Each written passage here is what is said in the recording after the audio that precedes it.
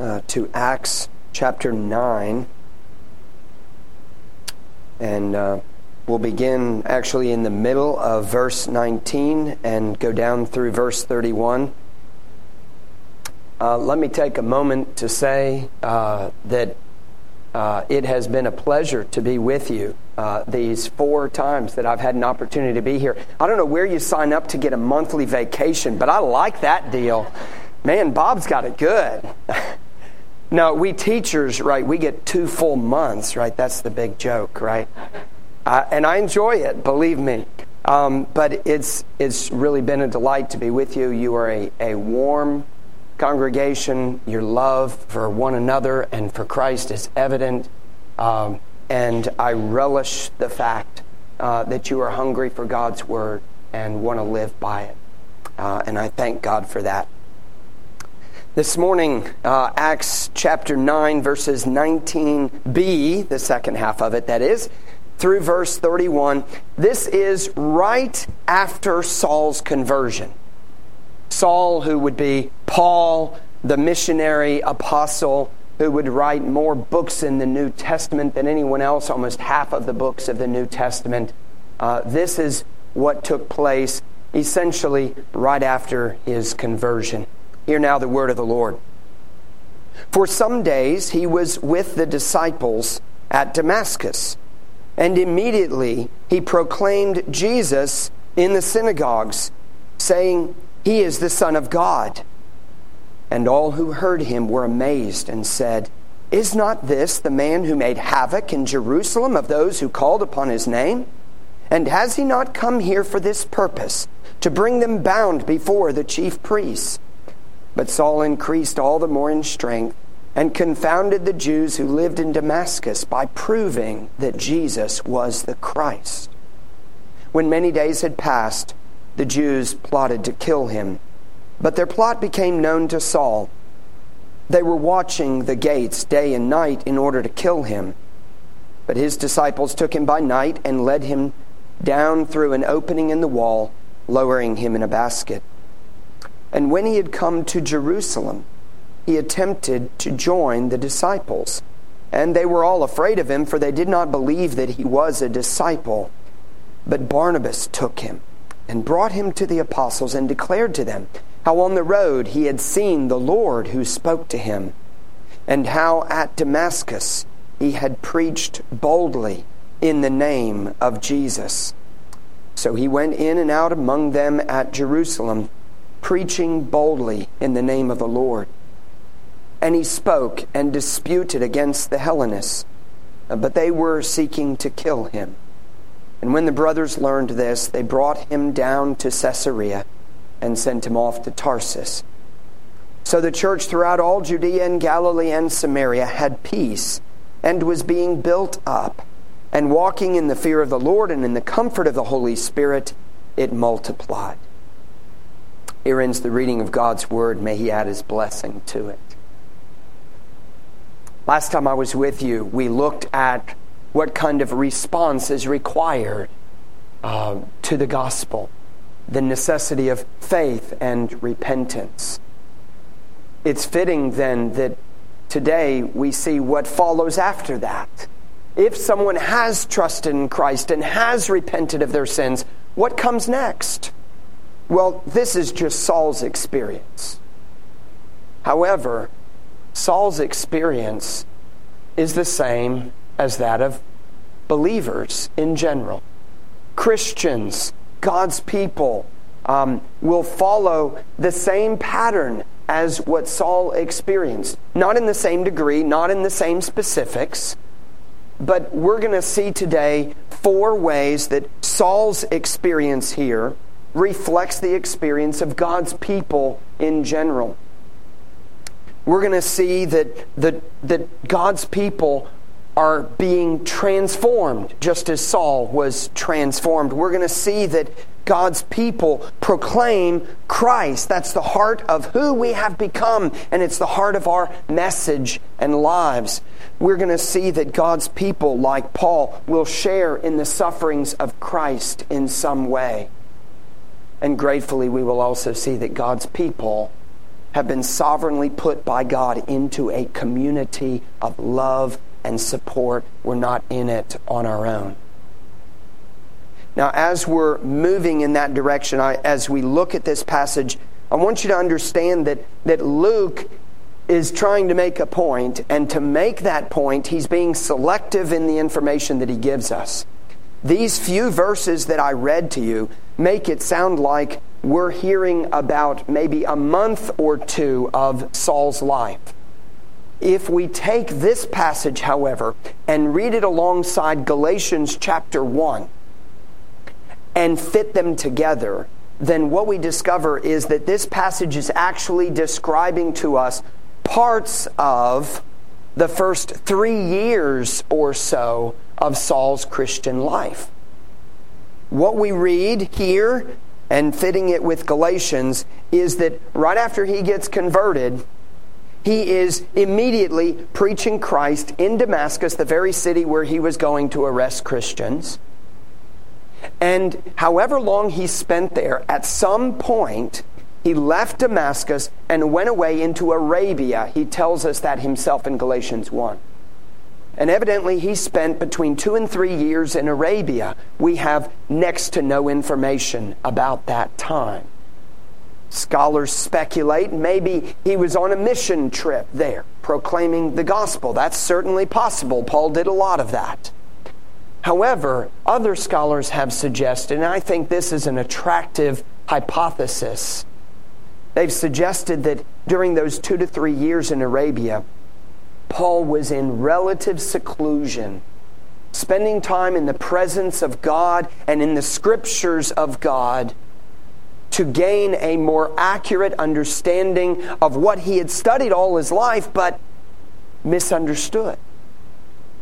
And that during that time, you could almost see it as a substitute for the 2.5 years of seminary training that the other apostles had walking with Christ in this life. Maybe those were his seminary days, his days of instruction and preparation for the gospel ministry.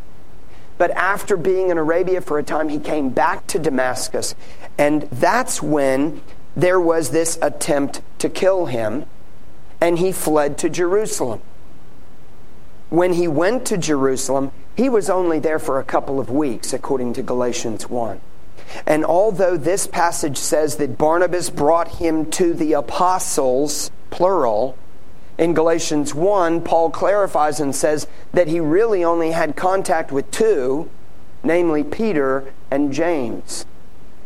And that part of his purpose there was to set before them the gospel that he proclaims so that they could see we're on the same page, we're in the same ministry, I'm just focusing on the gospels while you focus on the Jews.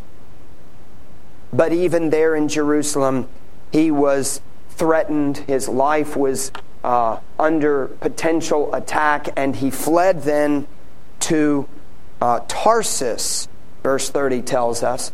Tarsus was where Saul was from. He went back home, and he spent a number of years there, again in relative silence as far as the testimony of Scripture is concerned, until years later and chapters later in the book of Acts, Barnabas is at Antioch with more ministry than he can handle, and he calls on Saul to be an assistant minister to come and help him in that church. And it would be sometime after that that the two of them go out on the first missionary journey. So what we're reading about here is really the first 2 to 3 or so years of Saul's Christian life, compacted, condensed in an intentional way by Luke.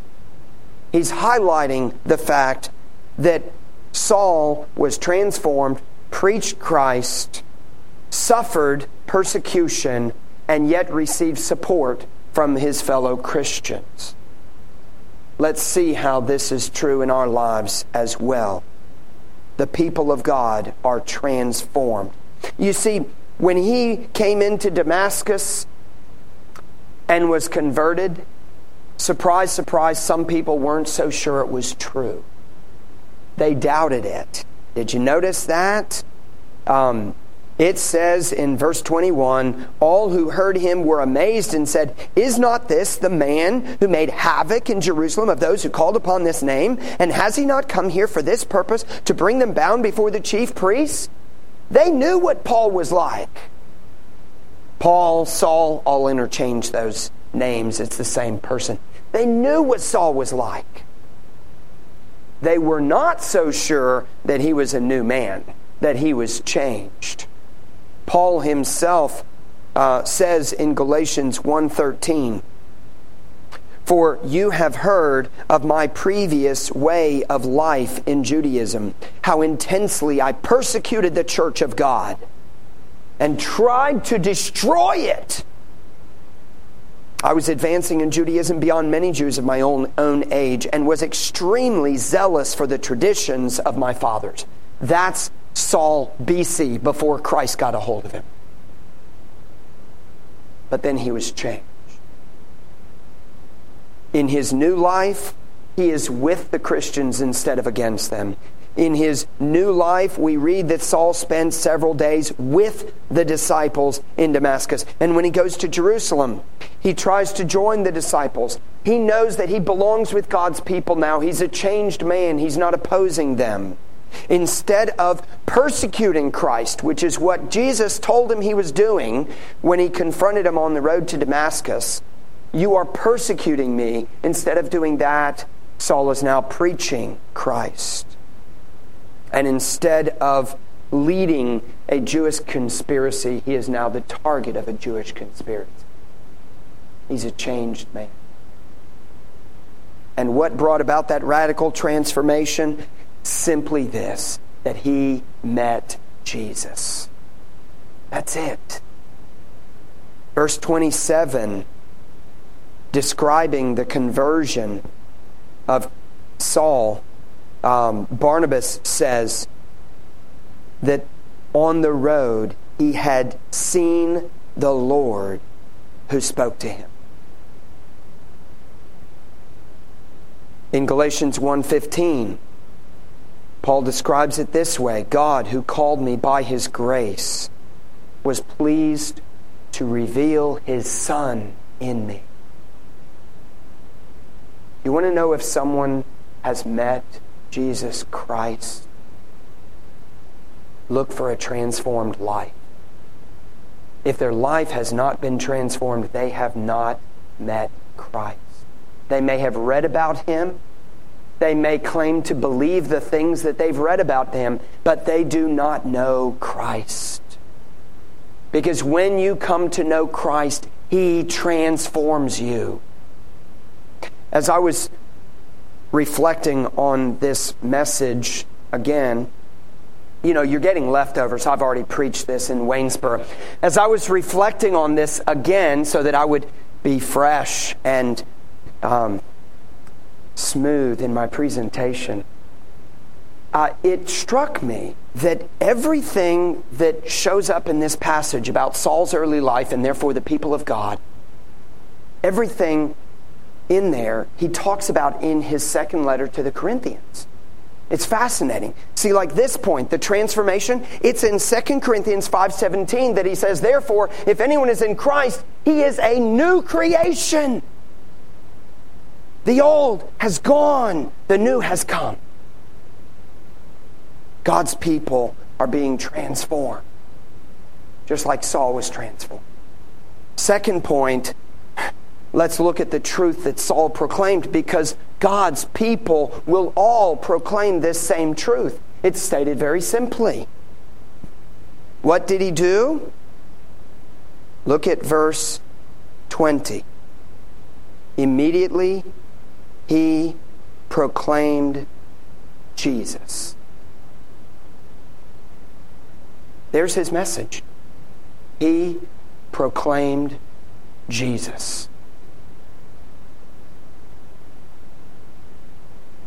What did he proclaim about Jesus? He didn't just go around saying Jesus, Jesus, Jesus, Jesus, Jesus. He proclaimed truth about Jesus. For one thing, verse 22 says that he confounded the Jews who lived in Damascus by proving that Jesus was the Christ. Christ is the English translation or transliteration of the Greek word Christos, which is the translation of the Hebrew word Mashiach, Messiah, the Anointed One. Paul began by preaching that Jesus is the Messiah, the Christ, the Anointed One. He is the one spoken of in the Scripture. Now, when Jews especially heard that, they would have been thinking of the Old Testament, wherein there are three kinds of people anointed: prophets, priests, and kings. Every time this person is anointed with oil in order to signify that they are set apart to a special task to serve God in a particular way. But the Scriptures also began to speak of one particular anointed one, the Messiah, who would be called and appointed by God for a very special task indeed, that is to redeem God's people. The Jews had been waiting and waiting for the one who would restore God's people. And now Saul, who once persecuted Jesus, says, I now know the truth. He's the one we've been waiting for. He also taught something else about Jesus. Verse 20, he proclaimed Jesus in the synagogue, saying, He is the Son of God. He is the Son of God. What does that mean? Well, there's probably one primary thrust intended there, and it certainly doesn't mean, as the Jehovah's Witnesses would tell us, that it means that Jesus had a beginning, that he was not eternal, that the Father created him, and therefore he is his Son. No, that's unbiblical and false. Jesus is eternal, or at least the second person of the Trinity is eternal. He wasn't eternally a man, that much is true. But in his eternal state, in his essence, in his nature, he is the Son of God. What does that mean? What did Paul mean when he said Jesus is the Son of God? Well, in Paul's letters, if we can judge from that, when you read through Paul's letters in several passages, he portrays Jesus, referring to him as the Son of God, he portrays him in a royal status and role. In other words, Son of God equals king. That's drawing upon Old Testament Davidic traditions, that is, passages about David, and applying them to Jesus as the royal messianic Son of God. Let me give you a couple of examples so you know what I'm talking about. In 2 Samuel chapter 7, God gives some amazing promises to David. He says, David, you're not the end of the line. You're the beginning of the line. Your son after you will reign on the throne. He will be king after you. And in fact, I'm going to make sure that his dynasty is everlasting. His throne will last forever. His kingdom will never end. Now, as you think about that, good Bible scholars that you are, you remember, wait a minute, but even in the southern kingdom, where David's sons reigned on the throne until the southern kingdom came to an end, it did come to an end. And there was a time when there was no Davidic king. Yes, that was so that God might show more clearly that those promises pointed to the greater Son of David, Jesus Christ, whose throne and kingdom are eternal in the fullest sense of those words. But in 2 Samuel 7:14, in the context of those promises about David's son being king and having an eternal kingdom, God said, I will be to him a father, and he shall be to me a son. The king is designated as the Son of God. In Psalm 2, a very well-known and oft-quoted messianic psalm. In that psalm, we read, I will tell of the decree. The Lord said to me," this is David speaking, "the Lord said to me, 'You are my son, today I have begotten you.'" David was the son of God because he was chosen by God as the king of Israel. How much more the one who truly fulfilled that passage, who is the eternal Son of God, begotten, not made, of one being with the Father. Jesus Christ is the Son of God. He is the reigning King. If the story of the Bible can be summarized as God establishing His kingdom by redeeming His people through Jesus Christ, then Jesus Christ is the King and the hero of this kingdom. Without Him, there is no kingdom. And God's people proclaim Christ. Now, I told you that all of these points are spoken of by Paul in 2 Corinthians. In 2 Corinthians chapter 4, verses 5 and 6, he says, "For we proclaim not ourselves, but Jesus Christ as Lord." Christians don't go around talking about themselves, they talk about Jesus. He is the light of our life. He is the joy of our heart. And in 2 Corinthians 5:20, Paul broadens it and says, "Therefore, we are ambassadors for Christ." God's people have been given a charge to proclaim Christ and to urge others to receive Him as their King, to bow the knee and enter into this glorious kingdom of God. Third point, yes, Saul was transformed. Yes, he immediately began proclaiming Christ, but not everybody was happy with that.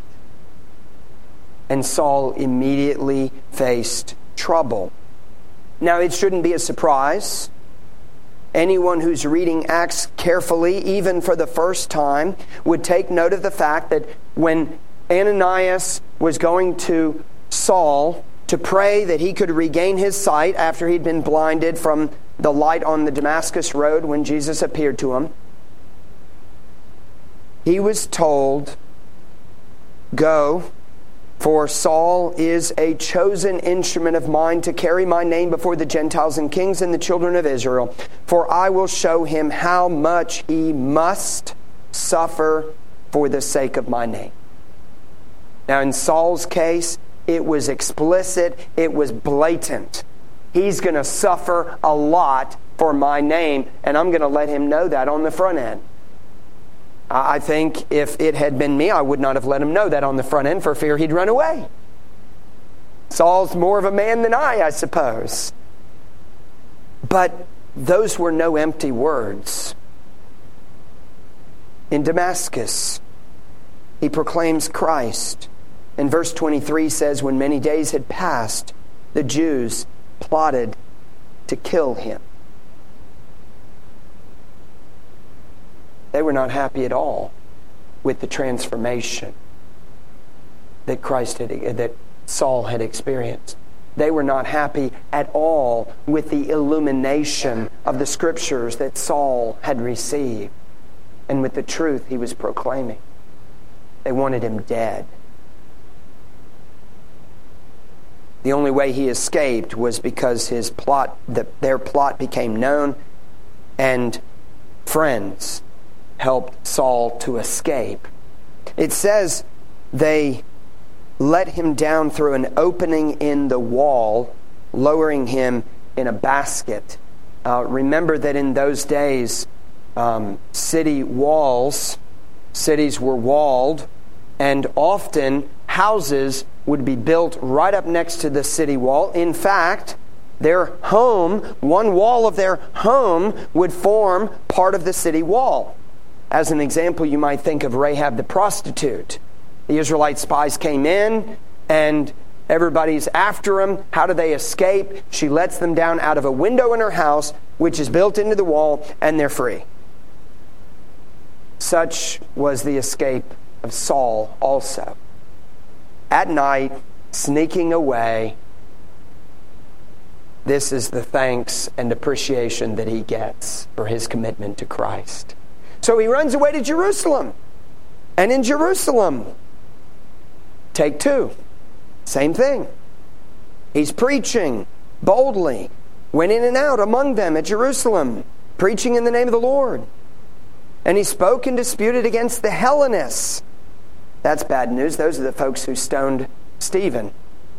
But he disputed against the Hellenists, but they were seeking to kill him. Strike 2. And it's not as though once he leaves Jerusalem and goes back home to Tarsus that everything's fine and he has an easygoing life. These people who say that if you become a Christian, your life is going to be easy and calm and everything's going to go your way, I don't know where they're getting that from, because it's sure not in the Scriptures. It's not there. Over and over again, Scripture shouts at us the opposite. I'm convinced that if you become a Christian, your life's going to get more difficult, not easier. It's going to be harder because we have an enemy, the devil. He doesn't have to bother the non-Christians. He's not worried about them. He's worried about us. Saul faced a lot of trouble. If you read through the book of Acts, you get more and more of it. On his first missionary journey, he goes to a city called Lystra. They stone him until they believe he's dead. On the second missionary journey, he goes to Philippi. He was beaten and imprisoned in Philippi. After his third missionary journey, he ends up back in Jerusalem. And there, he is falsely accused of bringing Gentiles into the temple. He is arrested and he faces an unjust trial until he finally appeals his case to Caesar so that he can get a fair trial.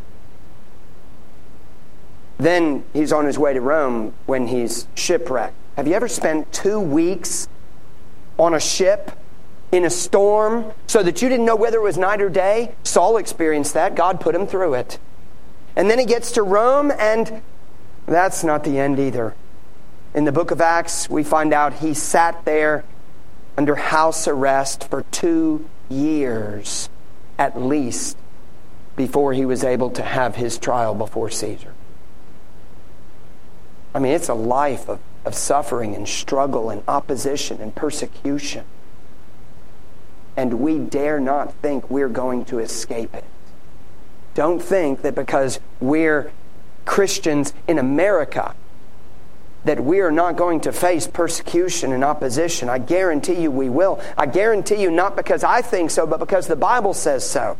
Everyone who desires to live a godly life in Christ Jesus will be persecuted. Jesus said, you will have trouble in this world. I believe him. I've had some of it, and so have you. God's people are sharing in the sufferings of Christ. In 2 Corinthians chapter 4, Paul goes into a longer discussion of this. I'll just read a few verses. He says, we are afflicted in every way. Let those words sink in. We are afflicted in every way, but not crushed. Perplexed, but not driven to despair. Persecuted, but not forsaken. Praise God, not forsaken. Struck down, but not destroyed. Always carrying in the body the death of Jesus, so that the life of Jesus may also be manifested in our bodies. For we who live are always being given over to death for Jesus' sake, so that the life of Jesus may also be manifested in our mortal flesh. What do you think he meant when he said, take up your cross and follow me? God's people will share and do share in the sufferings of Christ. Among those who reject Christ, our message is extremely unpopular.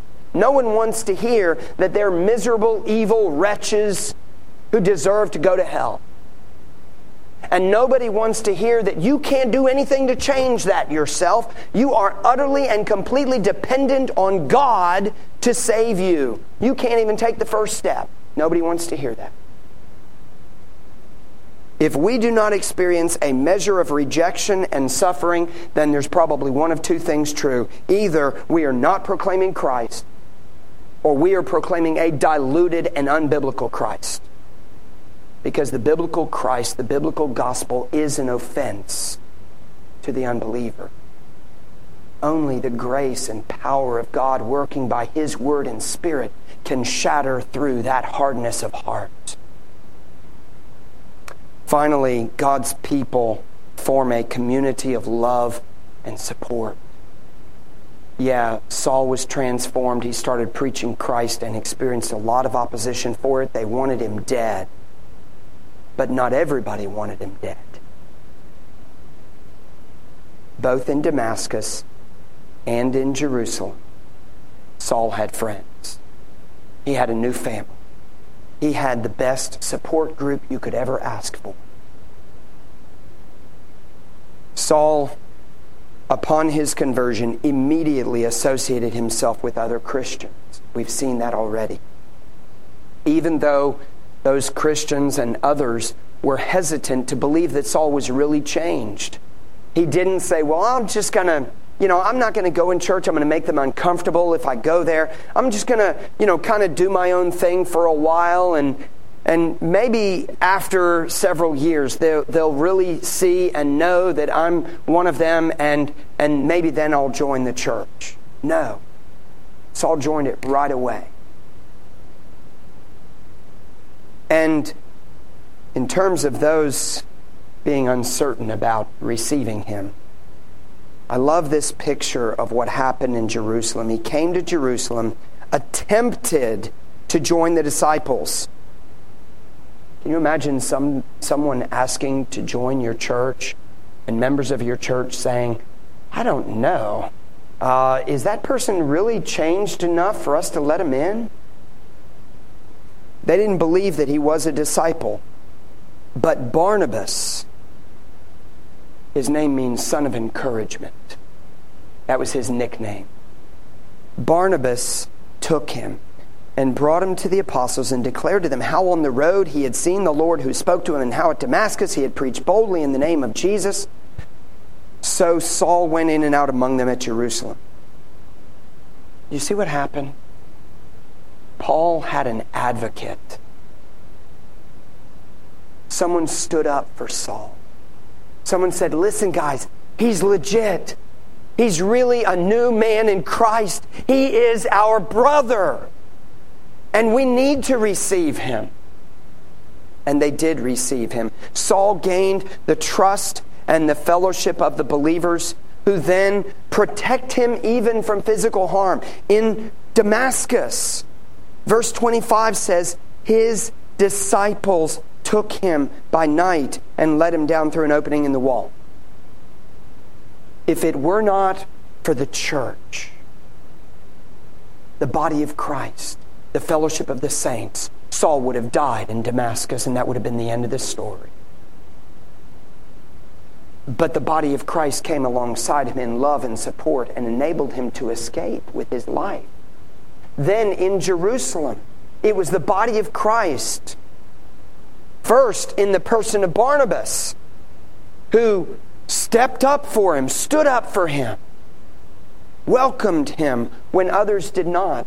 And then it was later more of the body of Christ. When the Hellenists were seeking to kill him, verse 30 says, when the brothers learned this, they brought Saul down to Caesarea and sent him off to Tarsus once again, looking out for Saul's best interests. Beloved, that's what it's like to be one of God's people.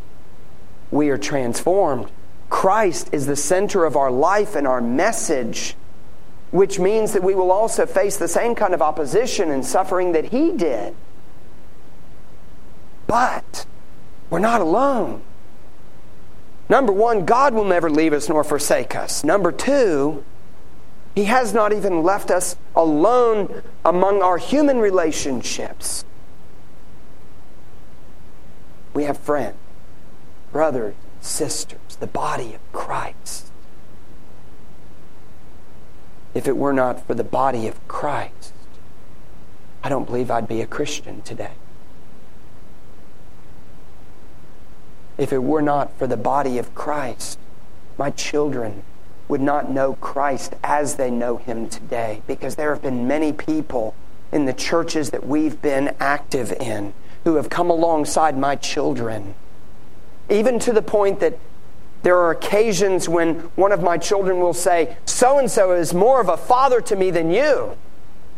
And that hurts. That's hard to hear, right? But God is using the body of Christ. And that's awesome. John Stott says, true conversion always issues in church membership. It is not only that converts must join the Christian community, but that the Christian community must welcome converts, especially those from a different religious, ethnic, or social background. And I might say especially those whose sin was so obvious. They need to know the love of Christ. Stott continues and he says, there is an urgent need for modern Ananiases and Barnabases who overcome their scruples and hesitations and take the initiative to befriend newcomers. Reflecting on the body of Christ, the fellowship of the saints, Paul in 2 Corinthians 1:4, at the beginning of the letter, he says, God comforts us in all our affliction. Why? So that we may be able to comfort those who are in any affliction. The body of Christ. He closes that letter in chapter 13 saying, finally, brothers, rejoice. Aim for restoration.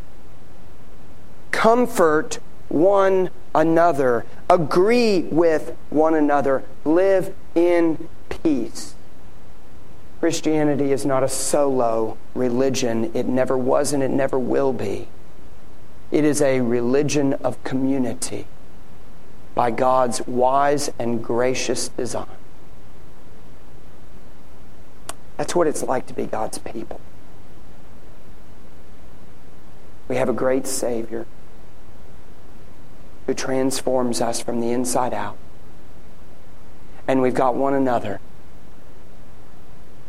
And we need to stand side by side, arm in arm, praying for one another, encouraging one another, because we are in a fierce battle for our souls and the souls of our children and of our generation. There are many who oppose us because they oppose Christ, but the victory is ours in Him. Let us pray. Dear God, what a Savior, what a God, what a King you are. Such a great salvation you have revealed and accomplished and are applying in our lives today. Oh God, I pray that everyone here would be one of your people, that if they've not yet trusted in Christ, that they would do so with eyes wide open, knowing that this is a hard life to serve and follow Christ, but knowing that there is no better life, no greater joy. Father, I pray for this congregation that you would nurture it as they nurture one another. Do your work in your marvelous ways. We pray it in Jesus' name. Amen.